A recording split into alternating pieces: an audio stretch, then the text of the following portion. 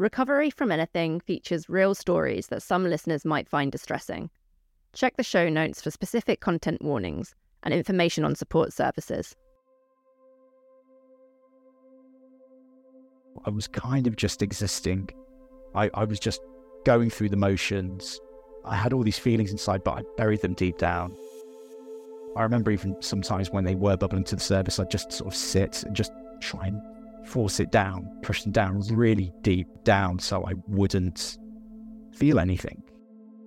Kids sense weakness. They're going to come down on that like a ton of bricks, and they did.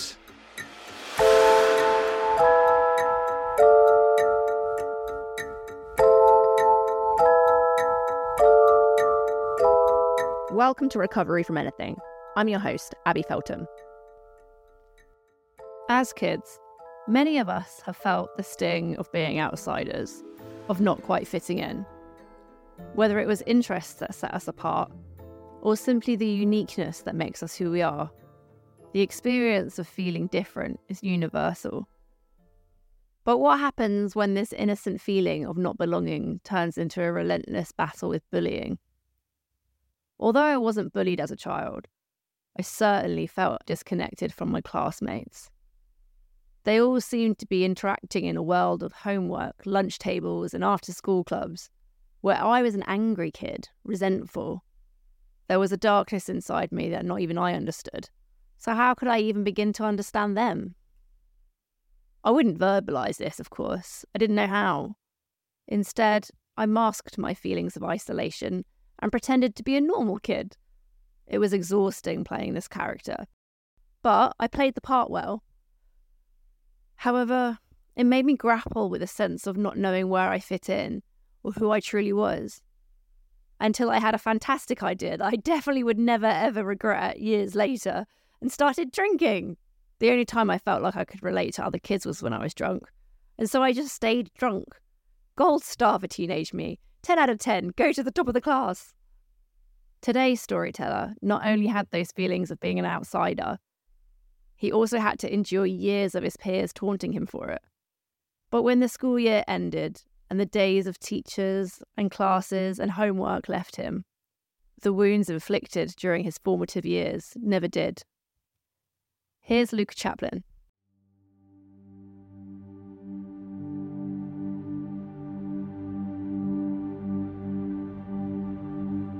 I was always a shy, awkward kid, a bit oversensitive, not very confident at all. I remember just being by myself a lot of the time, not really having many friends, occasionally getting beaten up, and that was just my routine. It was a pretty lonely start to life, really. When I was about 9 or 10, we moved over to America.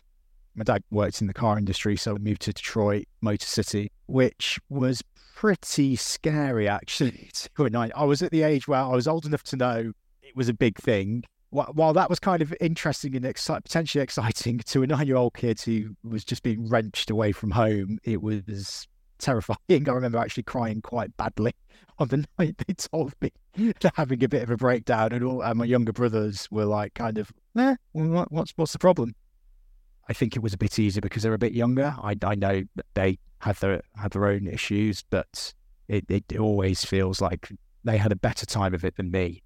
It always seems to be the oldest and the youngest that generally get it the hardest, and being the oldest, that was definitely the case for me. I'd keep to myself even within the family. I wouldn't spend too much time with my other 3 brothers. I didn't feel like I had much in common with them. They seemed to have a better connection with my parents than I did, all of them. It was difficult sometimes to get involved. They were more sporty than I was. I wasn't very sporty. I did try and do some of the sports teams over there in the States, but again, I was always a bit uncoordinated, not really into them as much. So again, not having anything in common to latch onto, like being the weird kind of guy in the corner who likes sci-fi and tech and things. you kind of, they're kind of slightly solitary activities, especially at that age. They're not so much now with the internet and all different cultures out there. But back then, no. My dad, he buried himself in work, and he was just never present. He's not a bad guy, but he just was never there. he said it a few times actually, and quite proudly, and it was bizarre when he told me this, that he preferred sort of going into work and not dealing with the family. He'd sometimes sleep at the office. He just couldn't cope, especially with some of the things that were going on with me. He'd take the American long working hours culture as an excuse to not be at home, which I think affected everyone. It affected my mum, but just my relationship between her and my dad, it was always strained. I always feel like, I still feel this to this day, like a bit of the black sheep of the family. It was a bit of a difficult time over there for me, to be honest. Like I'd been bullied before we moved to the States, and that's probably actually, I would say, where a lot of my troubles began. I was a bullied kid basically all the way through my childhood, which wasn't ideal. Obviously, moving to northern Midwest area of America, not many tourists around there, like on the East or West Coast, and just being bullied because of being other, really, which, you know, what was essentially it. I was just a weird, exotic kid with a strange, funny accent. I was a bit oversensitive as a child as well. I don't think that helped, so I probably reacted quite badly to things, but some horrible experiences over there, really, unfortunately. I do like Americans. I have worked with them since in my working life, so I don't hold it against them, but school can be tough, and that was definitely a bit of a bleak time. Not only was the bullying over there so intense, like there was some really humiliating things they did, like pinned me down quite a few times, cornered me, hated my chair, so I sat down and got it all over my bum, stood up, everyone laughing at me in class, and the school not really doing much. This is how insane it was over there. I went to a Catholic school in America run by Dominican nuns from Alabama. So that was about as ultra-religious as you could get. So they were all about this turning the other cheek thing, but looking back, they were just protecting their own. That sort of thing added to it because there was no support from the school or the teachers. Like my parents did try, bless them, but they were out of their depth. They were in another country. They were struggling with their own setup over there, as well as having one of their kids just losing his mind constantly, and like I remember running out of school a couple of times just to get away and having to be picked up and being taught back, which was even more humiliating, but I just couldn't cope. At the time, obviously, you don't have the emotional vocabulary to describe it. I would say now I was kind of just existing. I was just going through the motions. I had all these feelings inside, but I buried them deep down. I remember even sometimes when they were bubbling to the surface, I'd just sort of sit and just try and force it down, push them down really deep down so I wouldn't feel anything. I'd try and make myself numb, and that did get me through for a while, but obviously that came back later in life with a vengeance. It is not a very healthy coping strategy at all. But there was nothing else out there. There was nothing else anyone could suggest. Schools weren't equipped to deal with it. I would say they're probably slightly more equipped to deal with it now, but there's just more awareness. Whether or not they can actually help is another matter. And then we moved back just early 2000s to the UK and back into secondary school over here. Were you relieved when you found out you were going to go back to the UK? I was, yes. I was really hopeful when we came back. I thought things would be different. But the cycle started again, and this time it was because I sounded a bit funny coming back. I'd picked up a bit of a transatlantic accent. My mannerisms were slightly different. Again, it's just cultural things that fed into it, and that was the same over there. Like, my accent was different, but also culturally was Britain and America actually can be quite different depending on what part of the country you're in. And the part of the country we were in, we were very different. And again, coming back, it was the same thing. I'd missed out on lots of just stuff around pop culture as well, like the Spice Girls. I'd sort of missed that thing. I was like, what was that about? The bullying, it continued for a few years. Things got pretty dark pretty quickly. When I was 14, it was when I attempted to take my own life for the first time. It'd been a couple of weeks of just quite intense but low level bullying at school, just people making lots of comments, shutting me like in the playground during break. And it always went through cycles, peaks and troughs. This is obviously a peak at this point. It wasn't the biggest peak, but it was definitely a peak. Been shoved around a bit, been roughed up once or twice. And this is when like the cap I'd put on all those feelings to try and push them down started to slip. I couldn't keep it down anymore. I could feel it losing it slightly, losing control, and I just wanted to lash out at people. But again, I was stopping myself even feeling anger because I was worried about getting in trouble. So I'd like run off somewhere and just kind of scream somewhere where no one could hear me. And a couple of friends who I thought were my friends had come round to visit, and we'd been out walking around, just hanging around like kids do, just at the park and things. And they just started kicking off some really slightly sinister teasing, just picking on like some of my mannerisms and why was I so weird. And I just remember just snapping and that was it. I just walked off. And like, I even remember some of it, even though it's slightly out of body, I didn't react to them or talk to them. I went into a sort of robot mode and like just spotted a busy street not far from my house.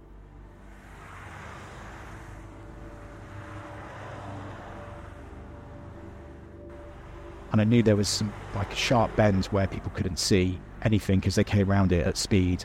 And I just walked towards it. And the other kids, I think, realised eventually what was happening, and they had to physically jump on me and hold me down. There was a stage where I was just sort of standing at the edge of the curb, just zoned out. They couldn't get through to me, and they realised what I was about to do. And I started to take a step. I remember actually taking a step out and then just getting side tackled. And I remember fighting them so hard. That was it. Everything was out then. Like, all my feelings exploded. I was swearing, like really physically going for it, like trying to attack them. I'd never felt that strong before, which sounds so weird now. Like, they really struggled to keep me down. I don't think they realised I had that in me. I didn't realise I had that in me. But eventually, obviously, I managed to get free and run, and I tried to go for another road. And again, they had to catch me and pin me down physically. It was so bizarre, like just in the middle of this housing estate, all this chaos going on, like no adults came out or anybody to react to it. There was people around. It was so strange thinking about it now that there was nobody came over to see what was going on. Eventually, I just physically couldn't keep them off me anymore, and I did give up, and I just kind of slumped and just went deathly quiet again. They didn't know what to do, so they took me home to my mum. They knocked on the door. She opened it. She could see something was wrong, and they just had to tell her what happened. And I just immediately just broke down crying. She took me in. She said, "Thanks, boys," and like sent them off. I kind of blacked out after that. I think I just fell asleep for like hours and hours. And in that time, I believe my mum had tried to speak to the GP about it, managed to get hold of them on an emergency line. And that's when she asked me, "I think you need to talk to someone about this." And I'd come back to my senses a bit more, but I said to her, "No, I did not want this coming out. I did not want to talk about it with anyone." I was obviously going straight back into denial mode about it.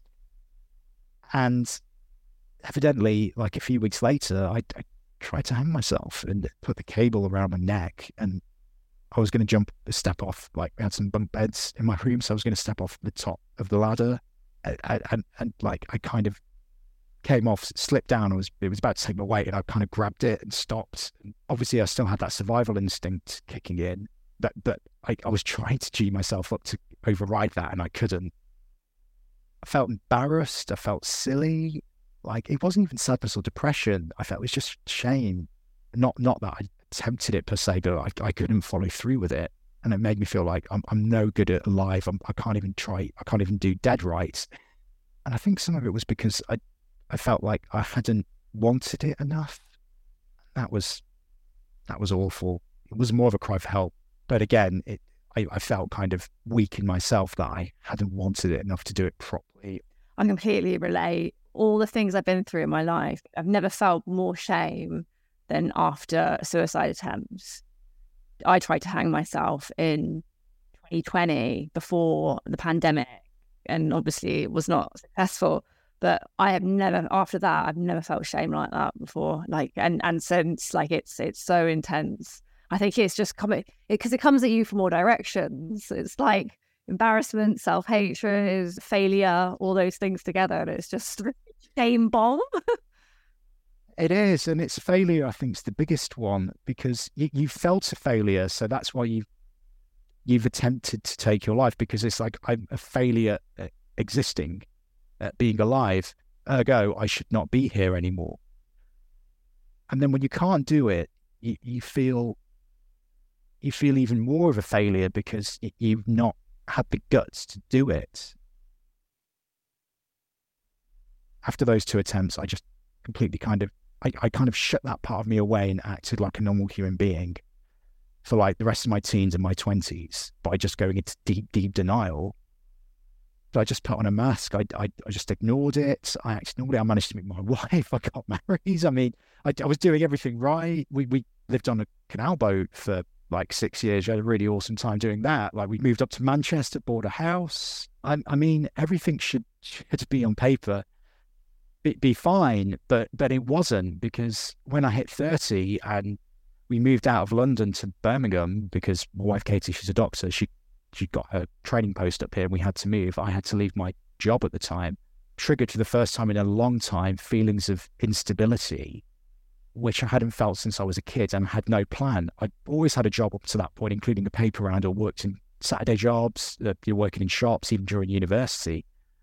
And I struggled to find work for a while for the first time in my life, because I had to maybe potentially look at something different from what I was doing before. This was obviously before remote working. And I had a good few months of being alone with my thoughts for most of the day, with no plan or structure. And that's what had been keeping me going for all those years, having a plan and structure. And once that was taken away, I had no resilience. I had nothing there. And I didn't even realize at this point how I'd stopped suppressing it. It'd just been kind of a dormant part of me. And all of a sudden it was there. It started off with some issues around me trying to find work. It led to pressure with our marriage. I just started feeling useless and shame again, because I didn't have a job. I wasn't helping with the bills at that point. I felt very exposed. I realized I was eating to my savings to help out where I could. And I started panicking, because I didn't know what to do and how to make this better. I couldn't figure out a way out. I'd maybe do fits and starts trying to find work, and then I'd be totally demotivated and lie in bed all day. I got very, very depressed, and felt that for the first time since I was a kid. Again, just feeling a failure, because I've not managed to do the basics of holding down a job or like find something straight away. I think I gave myself a bit too much of a hard time with that. And then it spiraled into something which was like, just a period of not being employed, to this is the worst thing ever, and my wife's going to leave me, and I'm a failure because I don't have a job, and that was my structure, and that was my routine that helped me act like a normal human being. Over the course of a few weeks, Luke began to have panic attacks. Then he started blacking out, finding himself in fugue states where he would regain consciousness in locations he didn't remember getting to. Until one day, he found himself by the road again, contemplating the oncoming traffic. I don't even remember walking to the road, which I instantly connected with my first attempt when I was younger. We ended up going to the emergency GP, who just took one look at me and he said, I'm going on medication straight away. There was not even a discussion. I managed to string together a few sentences. My wife filled in the rest, and he shoved a prescription my way straight away. And we got myself sorted with some, initially some CBT therapy, 6 sessions. Unfortunately, it's not that much, but it helped and it stabilized me. And by that stage, I'd managed to find some work, and that kept me going for a few months. And then that led actually to a better job, which again gave me that ultimate structure that I was missing. And my mental health seemed to stabilize at that point. I had a really good 3 years in a job I really enjoyed, but it was all an illusion because I hadn't dealt with it properly. I'd just taken some medication, but not had therapy, because I didn't know enough about treatments, about how you actually have to look after your own brain to realize that there's more to it than just, you've gone through the initial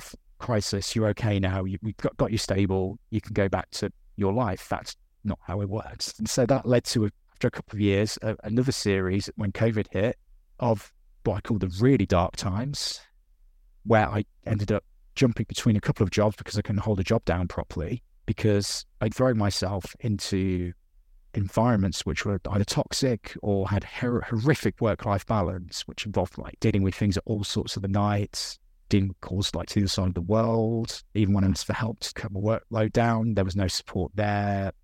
It was terrible. And I realized I was doing that to try and get structure back. I was going into these quite bad work environments as a way of trying to validate myself. And I also realized I was doing what my dad did when he was younger. He found validation through work and working himself to death at all hours and not dealing with his feelings or emotions. And I'd realized I'd imprinted on that. I'd taken that and applied it to myself.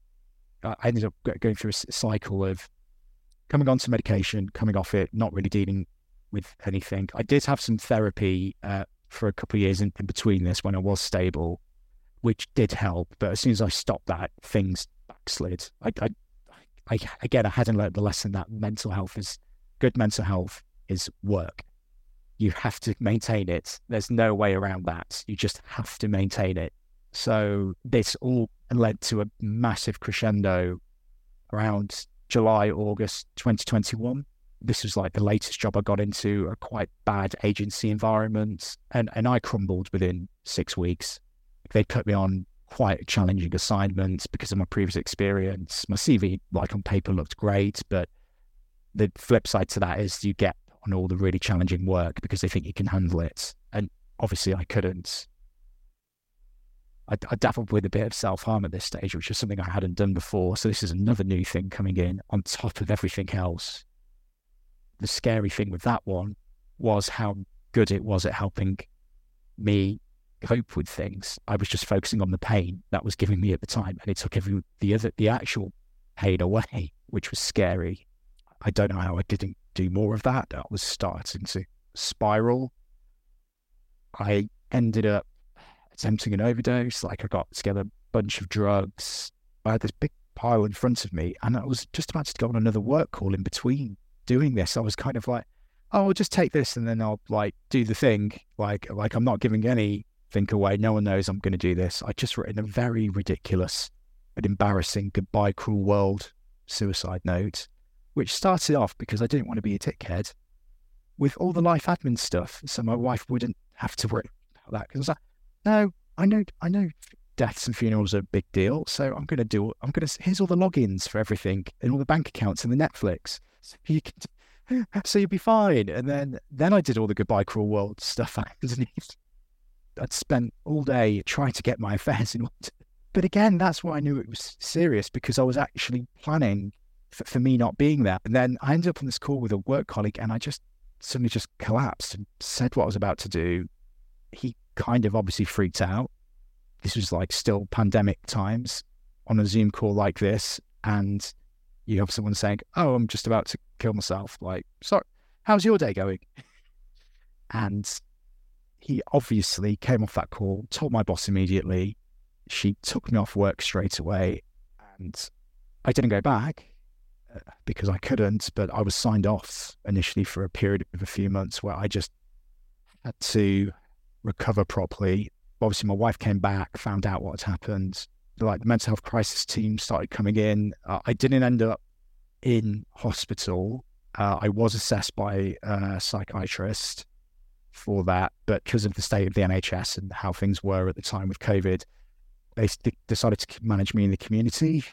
That effectively meant I was checked on. I was just being under regular observation every 24, 48 hours with people checking on me, coming around to make sure I didn't do anything, which was, again, the shame and embarrassment of that, but also people noticing in the street and our neighbours, doctors and nurses coming out of the house on a regular basis every other day and wondering what was going on there. I think I'd bottomed out completely. I had no hope.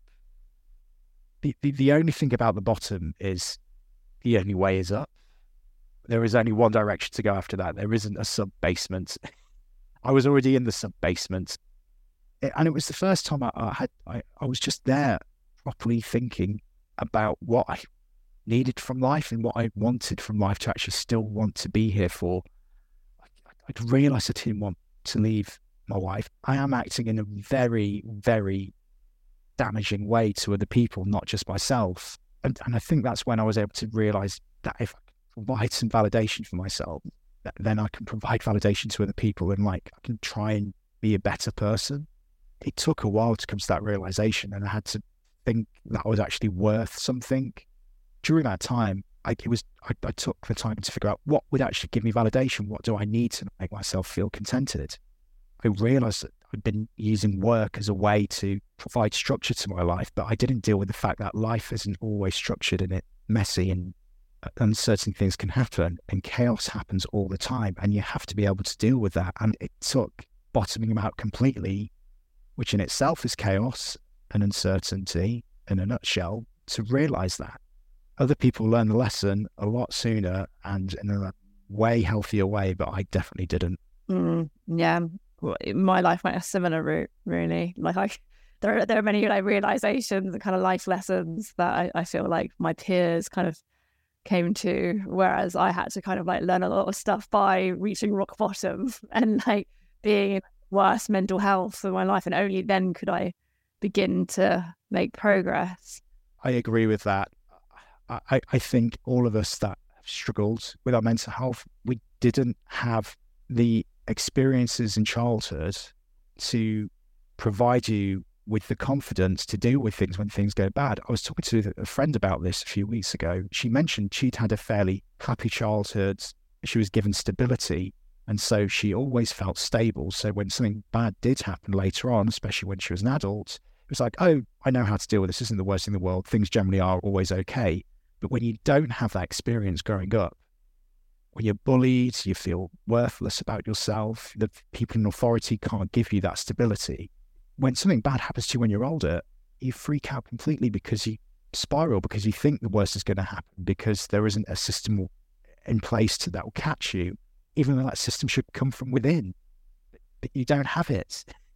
Like you said, it's only by reaching rock bottom that you start to build those coping mechanisms, you start building those boundaries, those healthy connections that get you to where you should be.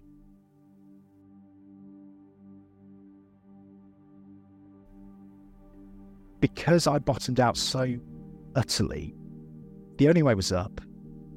And little by little, I started building myself up as a proper human being. I started practicing healthier boundaries. I talked to friends properly. Like, I opened up more. My wife's been so supportive. Like, through so much, I don't deserve her. And I took the time to figure out what I wanted from life, which I don't think I ever had done properly. And I don't think anyone who's had a mental health crisis has done themselves. We all learn this lesson at different points in life, like some of us later than others, but you have to figure out what makes you happy and stay true to that. And for me, that was being a bit of a tech geek. I was always interested in that. I'd done science at university. I was a geneticist originally. Like, I'd worked in the lab, but I'd gone off that and moved into more corporate pharmaceutical land. That was what my career was in, which had led me down that dark road. And it's a notorious industry for that. But I realized I enjoy technology, so why not try and learn to code and be a software engineer? I'd always wanted to look into that, but I always thought it was too late. And then bizarrely, while I was still being monitored by the mental health crisis team, a ad came up for a coding bootcamp, which was free. So I just took that as a sign, and I applied and managed to get through all the screening processes, and I got onto the course, which, considering my brain was still half fried and medicated, I was quite impressed I was able to do. So I took that as a further sign. And so I just jumped my previous career and jumped headfirst into retraining in tech. And I've just just coming up, I'll have been in my first software engineering job for a year, which is incredible because I haven't held down a job for a whole year for a very long time. So that's impressive. And I'm actually happy. I'm not on medication at the moment. And I am the happiest I've been for a very, very long time. But at the same time, it's also only work. It doesn't take over my life, and I'm not using it as a crutch to provide structure to my life. I do other things outside of work. Like, I've got into cosplay. I dress up as a Ghostbuster. I go to conventions. It's stupid. I could do circus, like aerial and acrobatics and things like that. That's something I always wanted to do, and I got into that. And so again, I feel like a bit more of a healthier, normal person. I've got hobbies and interests which lead to a rich and full life, which I didn't have before. I was just an empty vessel, just treading water and just existing and not dealing with the feelings, the uncertainty about life would give me, and realizing that's okay. I've realized now that it's like, things are uncertain. It's okay if they're uncertain, but in that uncertainty, there's opportunities. I never saw that before. I just saw everything as big and scary, and everything, that uncertainty would always turn out bad. I've realized that's not the case. Not everything turns out bad. There is good. I think finding validation from within is the most important thing anybody can do, regardless of if you've ever had mental health issues or not. That's the only thing that no one can take away from you. If you feel good in yourself, you'll pay that forward to other people. You'll make other people feel good about themselves, and good things will happen. People will want to be around you. Positive things will come into your life because you're being positive. You're trying to do the right thing and move forward. And you'll ultimately just have that inner sense of contentment. Recovery means to me always talking to someone. There is always someone who will listen. You're never really alone, regardless of how the world is and what narrative that is put out by the media and social media widely about how atomized we are as a society and as individuals. That's not the case. There are people that will always listen. There are friends out there. I've managed to make some really good friends over the last few years that I can rely on and can always talk to, and they will always be there for me. And if you don't think there is, that isn't true. There is always someone there.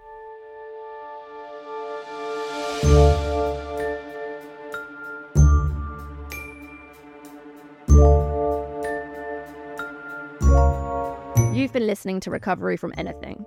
I'm your host, Abby Feltham. If you enjoyed this podcast, please rate and review the show, and join the community on Instagram @Recovery from Anything. You can find out more about this week's storyteller or submit a story of your own on our website, recoveryfromanything.com. Thank you for listening.